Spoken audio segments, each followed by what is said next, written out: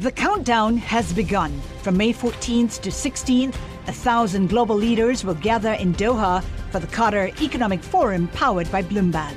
Join heads of state, influential ministers, and leading CEOs to make new connections, gain unique insights, and uncover valuable opportunities in one of the world's most rapidly rising regions. Request your invite for this exclusive event at QatarEconomicForum.com.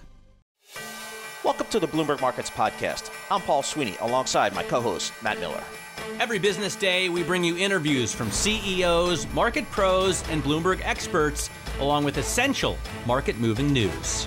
Find the Bloomberg Markets Podcast on Apple Podcasts or wherever you listen to podcasts and at Bloomberg.com/podcast.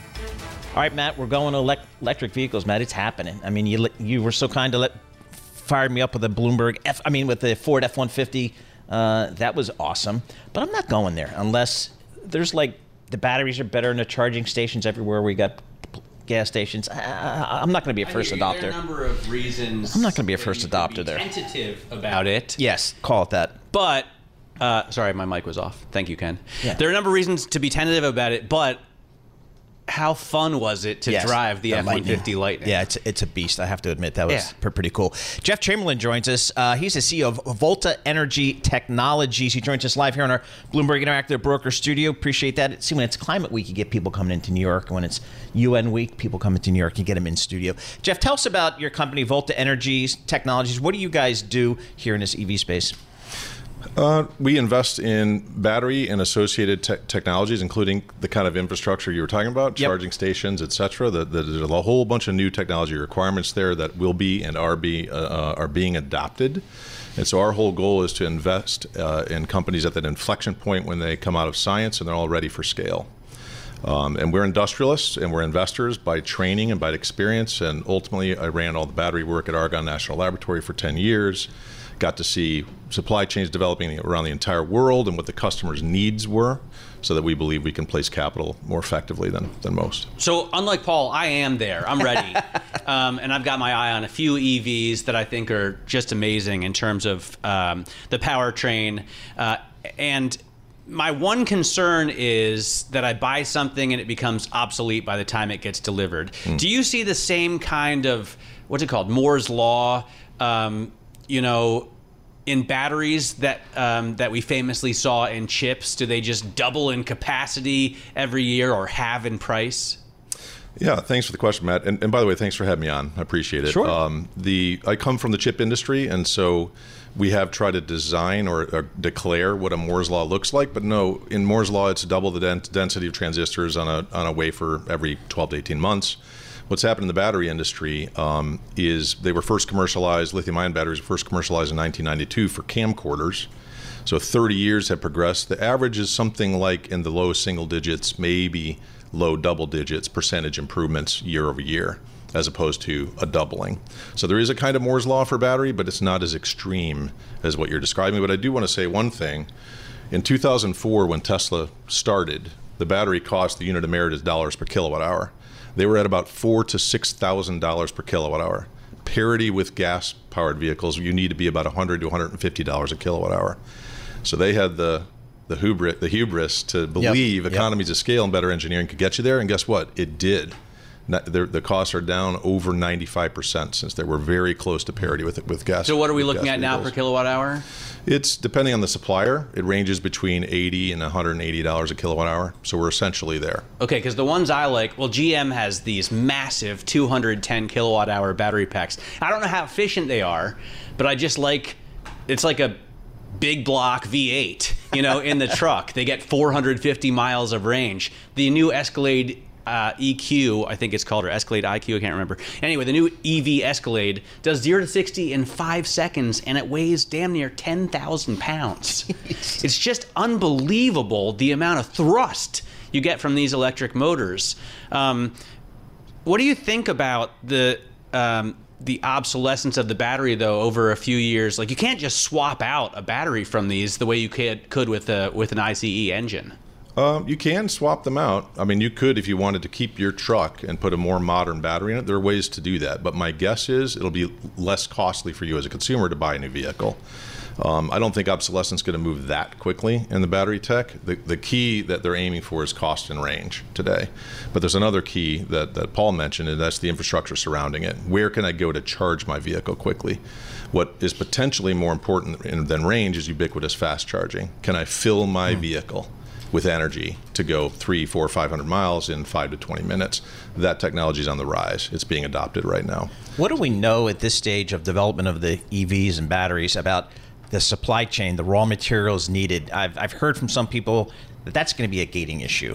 What do you know about that from there's a lot of folks out there that talk about lithium being a resource. Lithium is the key. Let's start there. Okay. In fact, I was hoping to talk today about a comparison with oil. The last time the human race has experienced an energy transition like the one that has started was a shift from whale oil to rock oil. And this transition is on the scale of that transition. By rock oil, I mean petroleum. I mean, you got a PhD in chemistry. The shift from oil from whale oil, which but now what's comparable now to the shift from oil? The shift from oil to renewable power and electric transportation is on par in terms of the size of the shift and the overall impacts on a wide variety of industries, as oil was. Oil was started for lanterns. Right. Look at where it ended up. So I'm wondering actually about that in terms of how much lithium there is in the ground, how easy it's going to be. I guess it's going to get easier and easier to get it out of the ground. Is it as reliable as oil has been for the last century? Short answer is yes. I think there's a lot of hand wringers that are telling us there's not enough lithium in there. There's crust. There definitely is. Your point's a good one, though. Some is economic today in terms of extracting and refining it. Some is not. One of the things we invest in, and we're not the only ones, is new technology to make the extraction of lithium more economic. And so that, getting back to the supply chain issue, there's the headline is China controls a lot of the materials. But in the case of lithium, the vast majority of lithium that's ready to use in batteries comes out of China, but it's processed there. It's not mined there. And this is something I was hoping to talk about, getting back to the supply chain. Where is it mined? The primary resource is the so-called cone in South America. Chile has a massive resource, so does Bolivia and Argentina. That's where the biggest resources are. There's some in Australia, there's some in China, there's a lot in the US. And this is really what I'm saying, we're at the early stages of this.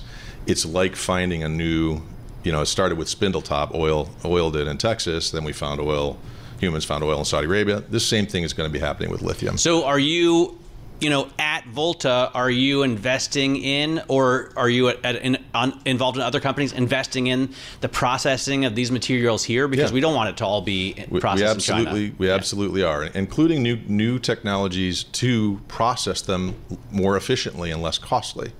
So and that is something I want to say, the supply chain movement is evidence of the maturity state of this industry. And what I mean by that is a guy from the chip industry, we'd been preaching to anyone that would listen, investors and the government up in Capitol Hill for 15 years.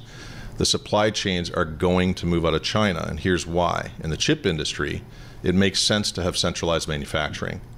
The mass of microchips versus their value is massive compared to their mass. So you can get economies of scale, centralized manufacturing in Taiwan, ship them around the world.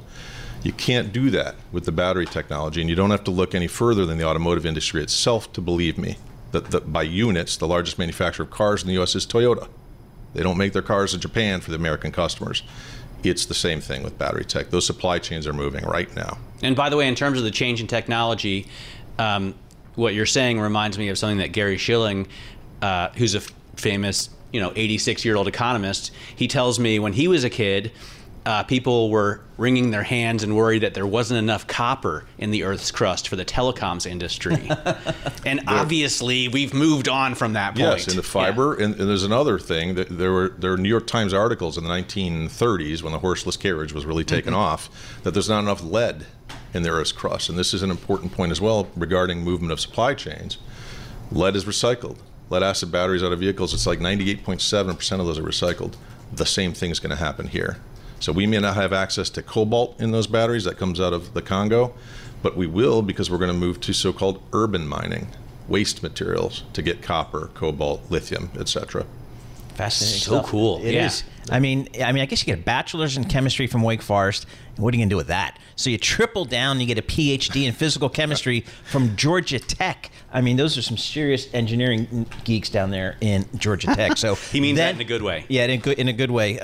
Some really big ones. So anyway, then you go into the electric car business. Why not? Jeff Chamberlain, CEO of Volta Energy Technologies. Thanks so much for joining us, coming into the Bloomberg Interactive Brokers studio. So again, it is Climate Week in New York, and so we get a lot of smart people coming through here talking to us about what's happening out there in the evolution of the energy space. You're listening to The Tape, Kantar Live program, Bloomberg Markets, weekdays at 10 a.m. Eastern on Bloomberg.com, the iHeartRadio app, and the Bloomberg Business app, or listen on demand wherever you get your podcasts. Matt, instead of buying the latest car with a scat pack or whatever it is, you could put your money in 2-year treasury and get 5.06% today. How about that? I mean, it's probably a smart idea, which is why I won't be doing it. But a lot of others are, not just in the 2s, right? The 5s hit the highest level since 2007. The 10s hit the highest level since 2007. And a reminder, that was 16 years ago. Yep. So these rates are incredible. And keep in mind, right? Prices move in the opposite direction. So when we see these high prices, rates, it means that the prices are low. Why? Is everybody selling off treasuries right now? Let's ask Joanna Gallegos. She's the co-founder of Bondblocks, and she joins us right now in the Interactive Broker Studio. So, Joanna, I know you well from our ETF show, where you're a frequent guest, and I also know from that show that everyone's been getting long in treasuries, and they've been losing money on that big bet. Why? Yeah, over the last 3 months, that trade is down 10%. If you're going long treasuries, 20 plus. I think that, and this is a trend, that the treasury flow into the long end has been probably the biggest percentage of flow into treasuries year on year, so the 12 months trailing. It's the biggest. It's at 30% of flows into treasuries for 2023. I think people are just taking a really, really big view on trying to call the bottom, and they're sticking with it, which is pretty fascinating that they're doing that. I think the good sign is that... But today it makes sense, right? Because we haven't seen yields this high in, as we just said, 16 years. Yes, yeah. I think the encouraging thing is that we've seen less of in 2023 or recently is all of more flow into the short end. So 3 months, 6 months, and more flow balanced across 1 plus years into 3, 5, 10, just as you described. I think that's encouraging. People are trying to just feather in more duration into their portfolio. Now, just tell us quickly about your products at Bondblocks, because there are some very popular ETFs that people use to make these trades.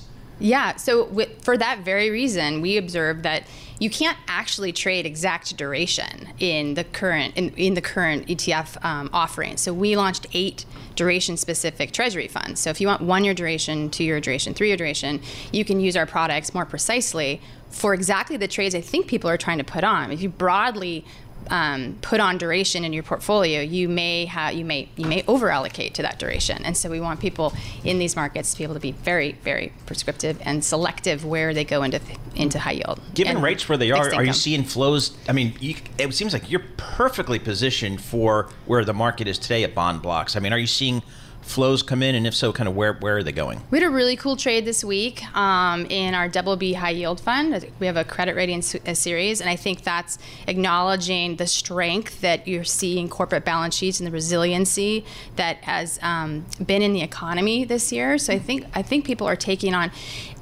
very measured risk, and to see a trade like that is really compelling. Interesting. So for Bondblocks, I mean, again, what are some of the products that are kind of most popular these days in your ETF portfolio? Yeah, we're starting to see increased interest across duration, as I mentioned, like moving out a little bit into the duration trade. And as well, we're seeing interest in some of the corporate products that we have out. We have a really robust offering in high yield. We have over 10 products in high yield. So you can trade sectors with Bondblocks.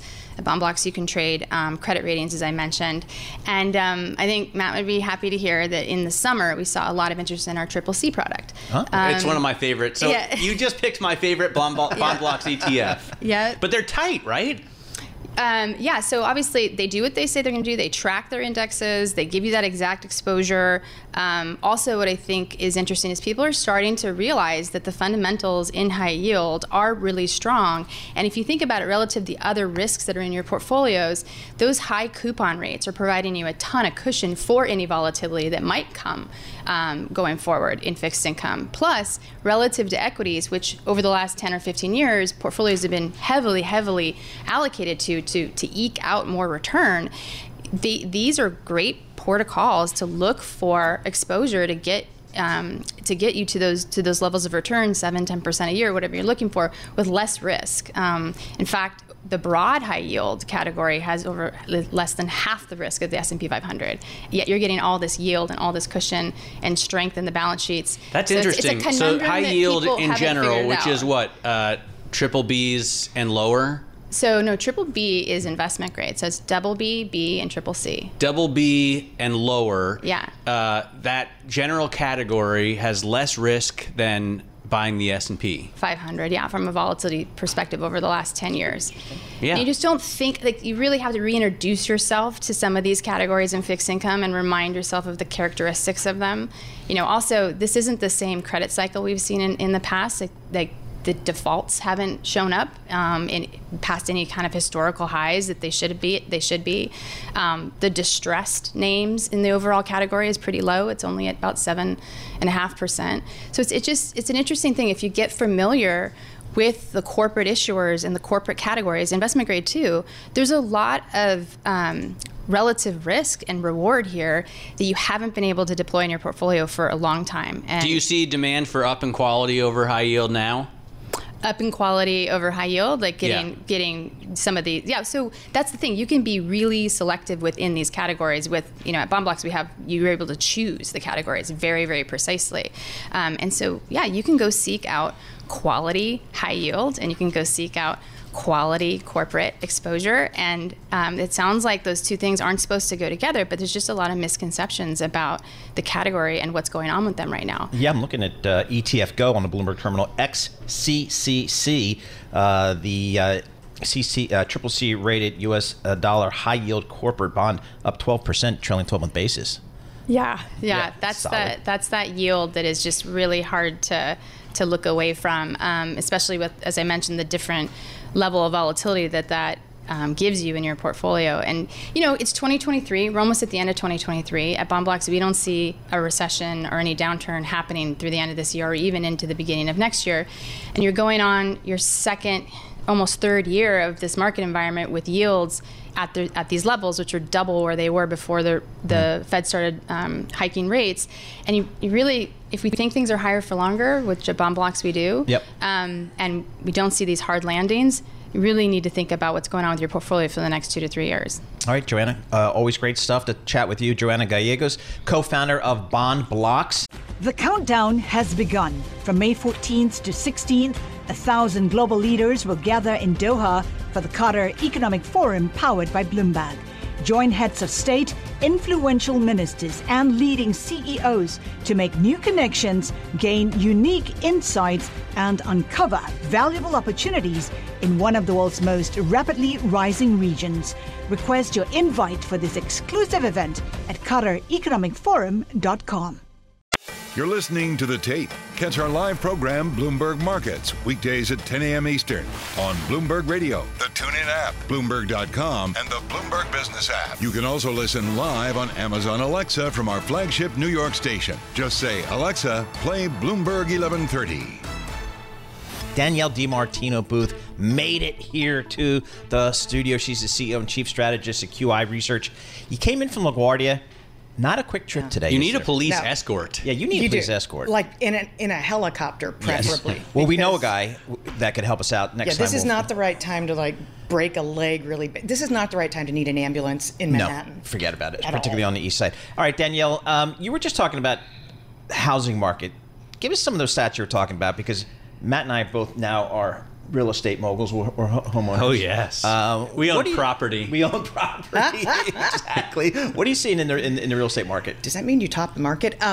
No, what we're seeing is kind of this this oversupply bloodbath that we've been worried about for a few years on the apartment side finally coming to fruition. So before the pandemic, you might have had 83,000 units absorbed a month. The last month we had like 46, I want to say 1,000, don't quote me, but about half of what was pre-pandemic normal from the 109,000 units that came online out of the pipeline. So you're not even getting 50% of what's being produced. You've had 1.2 million units come on in the last 3 years, and there's another 1 million units in the pipeline. So we saw multifamily permits yesterday really get hit hard, but you've still got to work through a pipeline of another 1 million units. Well, people aren't going to take out a mortgage at 7.5% to... Well, someday they will, right? I mean, it looks bad compared to a couple of years ago, but not so bad compared to 20 years ago. Refinancings were up like 13% in this morning's Mortgage Bankers Association data. Somebody's taking cash out of their homes at these mortgage rates. Wow. So is this what the Fed wanted, or does this make the transmission mechanism slower? It makes it a lot slower. Yeah. And I think that's exactly what we've seen. And because some people say, when we talk to Danny Blanchflower, he says it takes 18 to 24 months for these rate hikes to work their way through the economy. But other people like Jan Hatzius say actually the lags are much quicker than they had been in the past, which is why he thinks that they've worked their way through the economy. Well, they could have been quicker, could have been, but the fiscal impulse kicked right back up. So that's not normally what you see when your economy is slowing, when you're getting to the end of the cycle. You don't normally see the government completely re-up, as if we're at war. Fiscal spending, along with the employee retention credit, which is now on hold, thank you God. By the way, no one talks about the fiscal side. But if we were neither when it comes to a driver of inflation, nor when it comes to the economy. Everyone talks about monetary policy. In the month of July, the employee retention credit pumped out $29.8 billion in 1 month in cash. Directly deposited into people's check, just like the stimulus checks were, those 1, 2, 3 stimulus checks. It's the same exact thing that bypasses monetary policy and the Fed's ability to try and slow the economy. Now, the plug's been pulled on that. So, and student loans, people are preemptively getting out there and paying their student loans. Who would have predicted this, that we would have seen this spike in in government revenues in the month of August? People are like, hey, interest is going to start back up. This is just a fact of life. My budget's going to take a hit. I might as well just start paying right now in August. And they did. All right, putting all the millions of pieces of data that you look at and your team at QI Research look at, what's your recession call? I think that the reason we're seeing some, for lack of a better way to describe it, preemptive Chapter 11 filings, some stores we're seeing massive amounts of stores closing. I think we're seeing it because they know that the holidays are not going to save them. So I think we're finally getting to the hard part of the landing, as opposed to where we've been, because so that soft landing, fiscal impulse, you're not buying into that soft landing rhetoric? No, certainly not with the UAW on strike. Okay. The government shutdown. And looming, the government shutdown. The UAW on strike. Student loan payments getting ready to resume. Yep. I've got a whole list. I don't have it up right Gas now. Gas prices as high as they are. People are substituting out things. Credit card debt rising. Credit card delinquencies rising. Auto loan delinquencies rising. And where is it? It's in that sweet spot. The 30 to 39-year-old who has the biggest student loan payment. That's where you're seeing credit card delinquencies the highest, according to New York Fed data. Same thing with auto loan delinquencies, the highest. Auto Finance Weekly, it's kind of a trade weekly. Mm-hmm. They said that repossessions this year are tracking at 2 million for the year. And repossessions right now are just a factor of how many cars per day can the repo men get. And there's literally...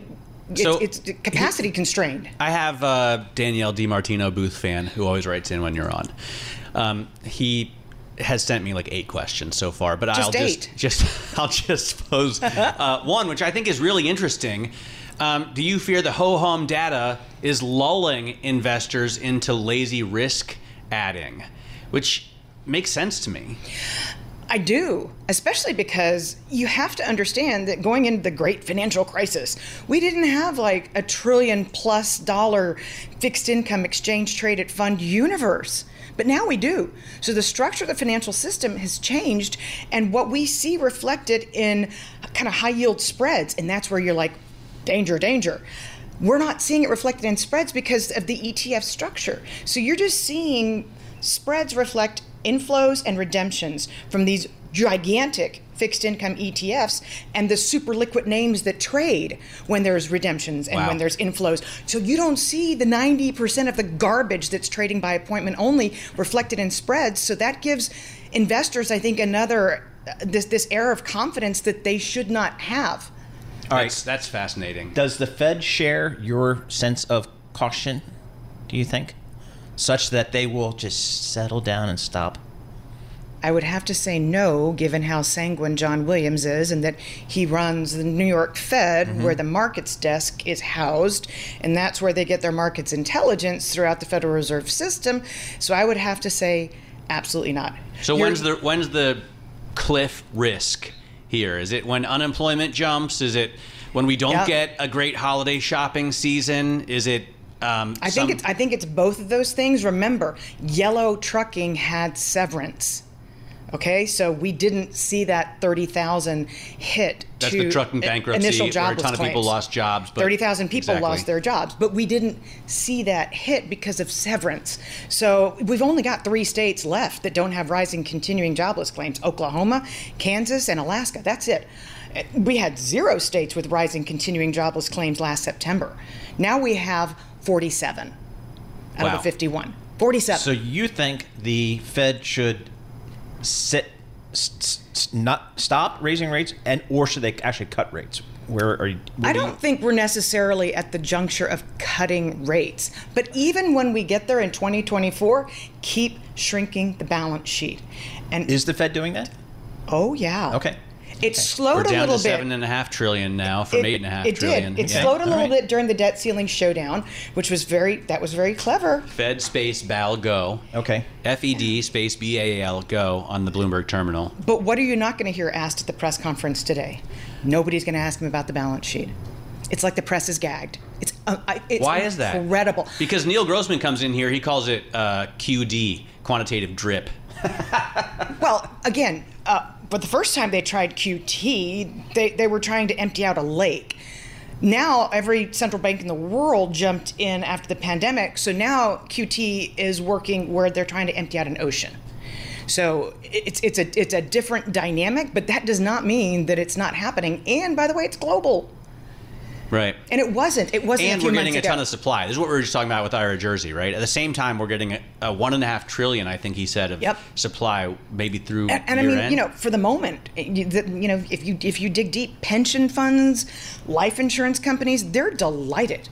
They don't know what to do with themselves with these yields. They're like, oh my gosh, I can do this weird thing called asset liability matching, which I haven't been able to do for years. I've been stuck in private equity, paying God knows what fees for diversification that all of a sudden I can't get. Why are we seeing CIOs of public pensions falling quickly, one after another, like dominoes? All right, just Danielle, saying. I'm glad you made it to the studio. It was worth every minute. Danielle DiMartino Booth, she's the CEO and Chief Strategist at QI Research, one of our favorite folks to talk to about these markets and about the Federal Reserve. She did spend some time at the Federal Reserve Bank of Dallas, so she knows of what she speaks. Again, we're going to hear from the Fed today. We get those minutes at 2 p.m. Wall Street time.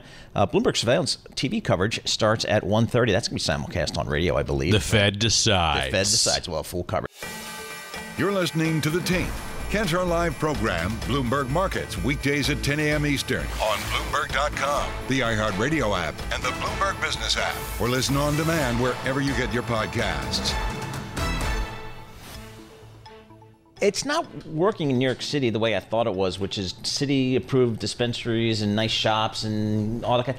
Every block has two or three of these, kind of, I don't know, under the table kind of. I mean, the road to hell is paved with good intentions. I think that cannabis management in New York State wanted to do the right thing and then just ended up making a mess of it. Yeah. Because there's only a few legal, there's There's only a few licensed dispensaries around here, but you can't get any of the products that everybody wants. I know. So they go I don't know. to everywhere else. All right, Kyle Kazan joins us. He's the CEO of Glass House, over the counter. GHBWF is the ticker. GHBWF. Yes, GHBWF is the ticker. Thank you. He joins us live here in our Bloomberg Interactive Broker Studio. Kyle, you're in the city here today. You've seen it all. What did New York City? Well, what does Glass House do? What does Glass House do? Let's go there. So thank you for having me on. Glass House Brands is a vertically integrated company in California. We own the largest greenhouse facility or cultivation facility in the history of mankind. It's 5.5 million square feet, coupled with our other 2 greenhouses. So we have 6 million square feet of cultivation. We have 10 stores throughout the state, and we have a manufacturing facility. So we're only in California, and we're basically the largest seller of cannabis in the biggest state in the country. How is that business rolling out in the state of California? You know, it has been very, very difficult. The industry is littered with just carnage and lots of lost money and things like that. We are cash flow positive, maybe the only company in the state of California is cash flow positive, and we pay our 280E, which, without getting wonky, we can't deduct a lot of our expenses because it's federally illegal. So it is the craziest industry I've ever been in, but I love being in it, and we grow cheaper and better than anyone else in the country. But your brands are not allowed to be sold in New York State. And I imagine a number of other states because of the way the regulation works. Is there any potential for that to change? Yes. So the cause of that is the federal government. The federal government has absolutely done zero. We're a Schedule I drug, which is the most dangerous. And right now, I checked the ticker just before I came in. The total number of overdose deaths in the history of human beings from cannabis is still at 0. So It is absolutely ridiculous what's happening, but we're starting to see some federal relief potentially coming. You have a number of brands. One of your brands is the Plus Gummies. Yes. And someone I know very well who hadn't smoked weed in years was given a box of those and thought nothing of it until he just decided to take it one day. And the experience was, I think, different than he imagined. He ended up reorganizing his filing cabinet, cleaning out, the dressing room, and it just was something that was different than he may have expected. Do you hear that kind of story a lot? All the time. And the one that I would tell you, people that are of an older age, they go with the sleep gummies because they don't like Ambien, they don't like some of the other things that are available pharmaceutically, and they can just take a 5 milligram gummy and they sleep like a baby. There's no bad effects. It's a plant. And so and then the next question from somebody like my 80-year-old aunt and uncle, that when they go on their RV, they always have to have their Plus gummies, is, can I do something to maybe take the edge off? Drink a little less wine. And we absolutely have those in the gummies as well. I mean, I know a lot of people who quit drinking completely, thanks in part to Plus gummies. I love that. And yes, I think cannabis is much more benign than alcohol. All right, competing. What's it like to compete in the state of California? Who are your competitors? Oh my goodness. You've got to compete against Kana, you've got Camino, you've got Stizzy. I mean, you've got a lot of big name brands that you have to go up against. I was not expecting to hear a California expert. You are absolutely right. I have friends in California. Wild would be seriously upset. I don't know if you just mentioned Wild, but what I would tell you is the future of cannabis, if you're an investor and you say, hey, I want to look at investing in a multi-state operator, first go to California to see how we run our stores. Again, we're vertically integrated, but in our stores we sell 25-30% of our own products. We have to carry all these other brands that you mentioned because the consumer is very discerning in California and they want a selection. And so the Trader Joe's model that you might see in a lot of the other states, we don't get that. We have to run it just have to run it straight and get the best products, and hopefully they're ours as well. And so, yes, ours sell throughout a lot of other stores that are also vertically integrated. So right. It's a very interesting. Well, it's like beer. I mean, this is the problem I have with the New York City OC or New York State OCM. Brooklyn Lager is a fine beverage, but if I want Sierra Nevada, I don't want it to be illegal for me to buy it somewhere, right? Why is it illegal? Well, because in New York, they can only sell products that are grown in state. So any of the California brands can't be sold here. Go on. But I mean, you're going to end up going to an unlicensed vendor is what's going to happen, obviously. And then there are problems because you could get something that's counterfeit, and you could get something that's more dangerous than a typical marijuana product is in the first place. I just want to sit and listen because you're making the argument better than I could. All right, when you walk down the streets here in New York City and you see all these unlicensed places, what's the city doing? How did they screw this up? What's amazing to me is, and I would agree with the initial quote of, the road to hell is paved with good intentions. All they had to do is look at the city of Los Angeles, who did this some time ago. We have an illicit market that's huge in California, and if you don't properly regulate the market, they will own it. And we have one store in the city of Los Angeles. It's our worst performing store because there's 10 illegal stores around us. So when I saw what New York was doing, I thought it was crazy. And what's interesting is, they're going to grow cannabis in the Hudson Valley. It's going to be far more expensive than what we grow in California. And so what's interesting is I think you're just, unless they decide they're going to take a harder line and regulate this market properly, you're going to see California products continually sold. Yeah, because also maybe not as good, right? Hudson versus Humboldt. It's a big delta. Do you expect the DEA to make a decision this year? I expect them to make a decision. I've been told it'll probably be before the end of the calendar year, and it will likely be a Schedule 3 and go with the recommendation from the Health and Human Services Secretary. All right, Kyle, I wish we had a lot more time, a lot more to talk about. I also want to talk about the real estate biz in Southern California, so we'll get in touch with you again. And, of course, next time you're in New York, let us know. Kyle Kazan, he's the CEO of Glass House, talking about the cannabis industry. More and more states are going there, but some more successfully than others.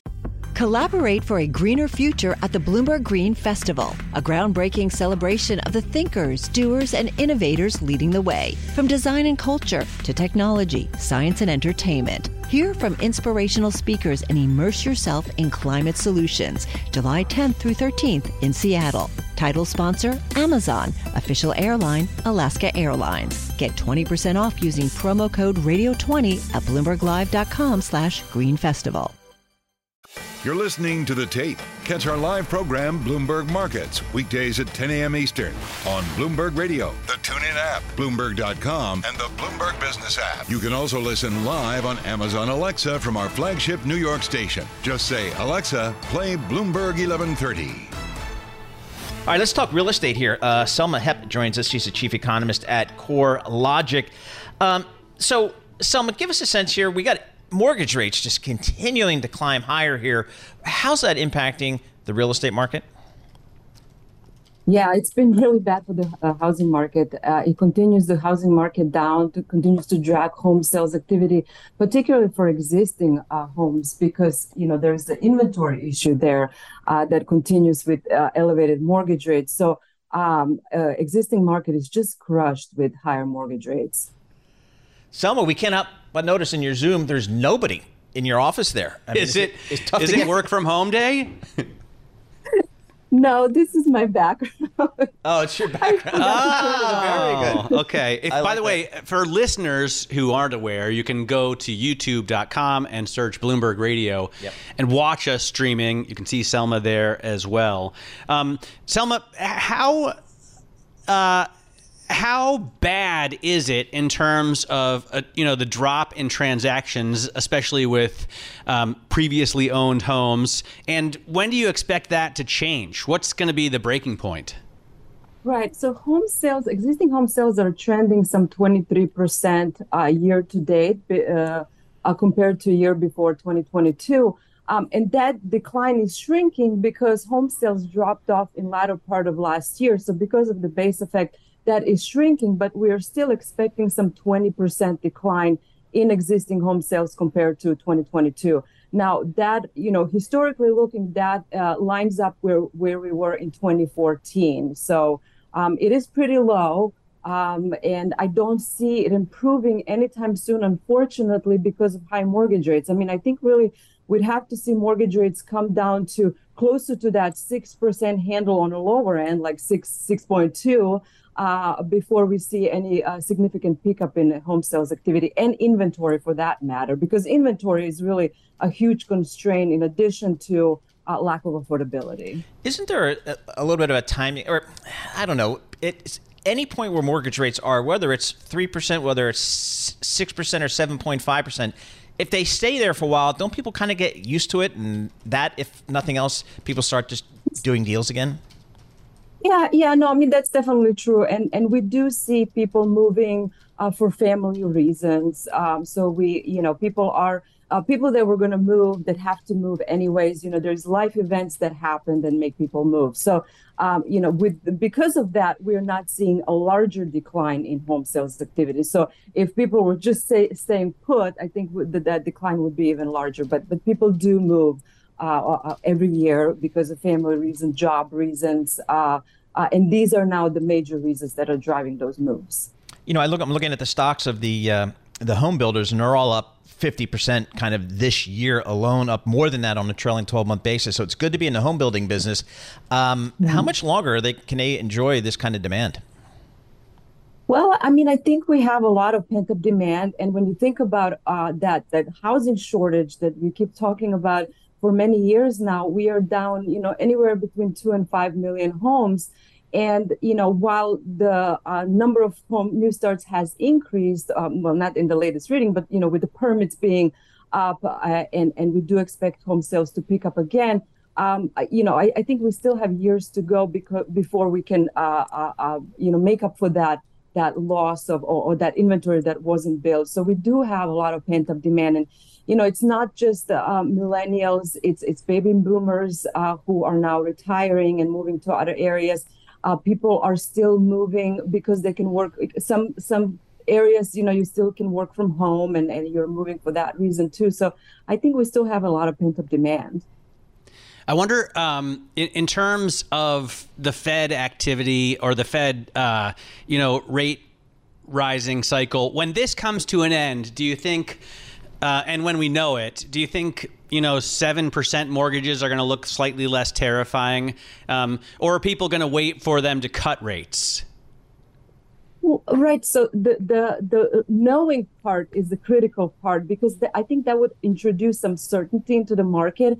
And we've talked about mortgage spread being high before, and it still remains high because of that uncertainty around what the Fed is going to do and what inflation, inflation seems to be an issue again now with rising gas prices and food prices. So all of that uncertainty introduces some risk that investors are not happy with or not, they want to account for that. So until we do have that more of that certainty, that's where when the spread is going to come down. And I think that's when people are going to come back in. So, and then obviously Federal Reserve cutting rates will help as well. Well, when I was a kid, Selma, a lot of people used ARMs and post-financial crisis, adjustable rate mortgages. And post-financial crisis, nobody except for Paul Sweeney has done so. Is that going to change? Well, we've seen pickup in ARMs over the last year, but honestly, even ARMs have gotten more expensive. So the share of ARM origination has gone down as a result. But people are trying in any way that they can to save some money. So, Selma, if a buyer finds something, what is the mortgage market like? Can I get a mortgage? Is it competitive out there? What is the mortgage? Are banks pulling back? Are they much more cautious? Yeah, I mean, I think they are, particularly in that jumbo market, in the markets that is anyway more uncertainty. We've had more price reductions. There's less inventory. I mean, the markets that are suffering, they suffer too in terms of availability of lending. But overall, an interesting thing that I recently saw from HMDA data is just how much originations went to higher income households. So higher income households don't have as hard of a time getting a loan as much as a lower income household. So that's really the concern here, with lack of affordability, and then on top of that, you can't even get a mortgage. So what is your expectation of CoreLogic? A year from now, where do you think mortgage rates will be? Oh, my crystal ball is not working these days, but I think I'm hoping closer to 6 again. Our forecast for the end of this year is 6.7. I think by middle of next year, we could be down to that 6.2, 6.3. All right, Selma, thanks so much for joining us. Selma Heps, Chief Economist at CoreLogic, talking about the real estate biz. You're listening to The Tape. Catch our live program, Bloomberg Markets, weekdays at 10 a.m. Eastern on Bloomberg Radio, the TuneIn app, Bloomberg.com, and the Bloomberg Business app. You can also listen live on Amazon Alexa from our flagship New York station. Just say, Alexa, play Bloomberg 1130. Boy, what perfect timing. UK delay ban on sale of new petrol, diesel cars until 2035, pushing it back. Our next guest probably has an opinion It's on the that. worst timing. Why would they announce this during Climate Week? I don't know. That's my point. So I'm thinking, what is going on there? Ian Sim joins us. He's the CEO of Impax Asset Management. And the reason this is relevant, Ian, what's your investment strategy at Impax? What do you guys do? So we're investing in the transition to a more sustainable economy, which essentially is the industrial revolution around clean energy. So your UK Prime Minister during Climate Week says we're going to slow it down a little bit? Well, the UK had become an outlier in the sense of banning or announcing a ban on internal combustion engine vehicles, new sales by 2030. And just about everyone else has got that 2035. So the European Union had committed to something 5 years later. So this is just an alignment with what the rest All right, the other thing that blew me away, just from chatting earlier, like environmental investing here has lost the momentum in the United States. And I know it's way different in Europe, particularly Northern Europe, but you got $50 billion in assets under management. You're making big bets here. Yeah, so we've been going for 25 years since I started the business in 1998. Awesome. And we're running money for about 100 institutional investors around the world, including many in the US. So actually, this is not about environmental investing. This is the industrial revolution around renewable energy, around energy efficiency, around electric vehicles. These are producing better products for consumers, cheaper products. And this is good for everybody. Talk to us about what might be a couple of the big areas where you guys have invested in. Give us a sense of kind of how that works for you. And I mean, to sort of build on the idea that this is a revolution, we were talking a little bit earlier with someone who's invested in battery technology, and he told us this is like the shift from whale oil to petrocarbons. Like, it's that big of a deal.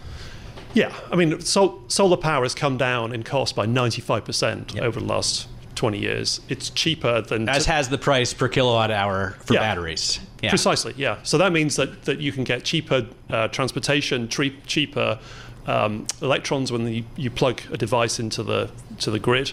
So what are we investing in? Well, we're investing in large-scale wind projects. We're investing in buildings energy projects. If you just take the average office building, you can typically reduce the energy use by 30% just by putting in a better building management system, better software, better sensors. So these are global opportunities, massive markets. Well, and I think it's nice that you highlight the office investment case, because Paul and we talk about us a lot, right? We like to talk about ourselves. But this isn't about as much consumer adoption as it is CapEx. At least that's what corporate CapEx. That's what Jeff Chamberlain was telling us. He's the CEO of Volta Energy Technologies, used to run Argonne National Laboratory. And he said that's why he got into this business, because you're going to see large multinational conglomerates really shifting spend into this transition. Yeah, I mean, this essentially is a game around stranded assets or avoiding them, because if you're an auto manufacturer and you've got a plant that's producing thousands of vehicles a year with internal combustion engines, then by 2035, you're not going to have a market in Europe. So you need to pivot that manufacturing process to an electric vehicle process, and that's not easy. So this is where the investment capital comes in, because what we're trying to do is find the companies that are going to be winners over the next 5 to 10 years. And those are companies that have got strategies that are going to be successful in the 2030s. Which are the most exciting ones? I mean, I love cars, so I always think of battery electric vehicles, but you could tell me new HVAC systems are even more important. I would have no idea. Yeah, well, we're investing across the board. There isn't a silver bullet here that's going to be the one to go for. So, and it's not just all about energy, right? Look what's happened in the water sector this year. We've got a huge contention in the UK around sewage overflows, pollution of rivers. I think there were problems with one of the big athletic events in Paris because people couldn't swim in the River Seine for the triathlon. This is a major investment opportunity as well. Look at garbage, the amount of money that's just been put into landfill, by throwing stuff away. Regulations are trying to tighten up on that. So there's new regulations in France now that are requiring developers, buildings owners to guarantee the use of certain levels of recycled product and also guarantee the removal of waste when they're doing construction. Wow. Yeah. So what are some of the where are the new ideas coming from to manage this transition? Are there certain parts of the world that you find the companies are kind of sprouting up? One of the reasons we opened an office in Hong Kong in 2008 was because we could see that a lot of the technology around this revolution was going to come out of the Asian region. So we've built a very smart investment team in Hong Kong. We've just added some capability in Tokyo as well. So that sort of access from Singapore up to Tokyo via Hong Kong, Greater China, Korea, Japan, that's where a lot of this is coming from. But it's not just an Asian story. There's great technology coming out of the labs in the US, as out of Europe as well. And your assets under management are big. I don't know if we said or not, but $50 billion, right? Dollars. Right. What's the trajectory like? Is it growing, and where is that money coming from? So it's been growing rapidly recently. It's been plateaued for the last 12 months or so because we're in quite a fragile market for equity investing in general. So what I've been talking about are the fabulous opportunities in this industrial revolution, but we can't get away from the fact that equity market sentiment is quite weak at the moment. So that's meant that our flows are fairly flat right now. So looking ahead 18 months, 2 years, we're expecting that to pick up again. But we've got distribution now, sales to clients across the world, 100 sales and marketing people. So we're expecting that new money to come in from pension funds, sovereign wealth funds we're in dialogue with. We just won a mandate a year ago with the government pension fund of Japan. We manage money for CalSTRS out of California. But also the man and woman in the street are really starting to vote with their checkbooks through their money managers in favor of these new industries. So there's a lot of private wealth money coming our way. I think it's interesting that growth in assets has been flat, considering we got, over the last 12 months, the IRA in that period, right? You're starting to see governments put not just millions or billions, but hundreds of millions, approaching trillions of dollars behind this transition. Isn't that like the whistle to get on board? Yeah, so the Inflation Reduction Act in the US, the Green Deal in Europe, and similar policies out of China are really propelling corporate investment. That's great for earnings outlook over the next few years, but we can't get away from the fact that multiples in the equity market are depressed because sentiment is weak as inflation has come through and central banks have been raising rates. But as rates start to plateau and inflation's under control, we can definitely see sentiment improving for equities, and that should be fabulous for growth at a reasonable price, transition to a more sustainable economy when that sentiment improves. Right. We have a guest that comes on occasionally when he's in town. His focus is not necessarily new technology. His focus is just kind of capturing the energy that's lost, even like fossil fuels. You know, he's got some crazy number. You know, the amount of energy that's lost when you take a barrel of oil out of the ground and it gets into whatever. It's Jonathan Maxwell, right, from Sustainable Development Capital. Yeah. He also wrote the book The Edge: How Competition for Resources is Pushing the World and Its Climate to the Brink. Yep. And what we can do about it. How do you guys think about that little part, or not little part, but that part of the whole move towards green industrial revolution? Well, that's capturing money, waste, I guess. Is right. I mean, that's just money that's sort of lying on the sidewalk to be picked up. It's an absolute no-brainer to invest in energy efficiency. The payback periods for many of the things that we're investing in that space are 2-3 years. And the only reason that they're not at scale is because they're quite often very fragmented. So that's where our insights come in as analysts around the world, is looking for these opportunities that can scale quite quickly with the right capital support. Interesting. I'm glad Climate Week happened because I've been learning a ton about an issue that, the problem is, I think for a lot of Americans, they get kind of beaten over the head with this ESG thing, and it gets kind of muddied in with the woke thing. It's become politicized in this country. It's become very politicized, and that makes it harder to talk about from an investment from a completely logical point of view. Yeah, we need to bury ESG. ESG is an unhelpful, muddy concept, and we need to move on from that. Because I like the way you phrase it, because I could take that message down to Tallahassee, Florida, Austin, Texas, and pitch, I think, the pension funds. And I wouldn't be physically thrown out of the office like you would be if you said ESG. Right, and if you go in and you say, look, if you buy an electric vehicle, it's got 40% of the parts of an internal combustion engine vehicle. It's more reliable. It's going to be cheaper. It's going to be more fun to drive. Why wouldn't you want to buy one of those rather than the clunky old gas guzzlers? All right, Ian, thanks so much for joining us. Ian Sim, he's the CEO of Impax Asset Management, joining us live. Thanks for listening to the Bloomberg Markets Podcast. You can subscribe and listen to interviews at Apple Podcasts or whatever podcast platform you prefer. I'm Matt Miller. I'm on Twitter at MattMiller1973. And I'm Paul Sweeney. I'm on Twitter at PT Sweeney. Before the podcast, you can always catch us worldwide at Bloomberg Radio. Collaborate for a greener future at the Bloomberg Green Festival, a groundbreaking celebration of the thinkers, doers, and innovators leading the way. From design and culture to technology, science, and entertainment. Hear from inspirational speakers and immerse yourself in climate solutions. July 10th through 13th in Seattle. Title sponsor, Amazon. Official airline, Alaska Airlines. Get 20% off using promo code RADIO20 at BloombergLive.com/Green Festival.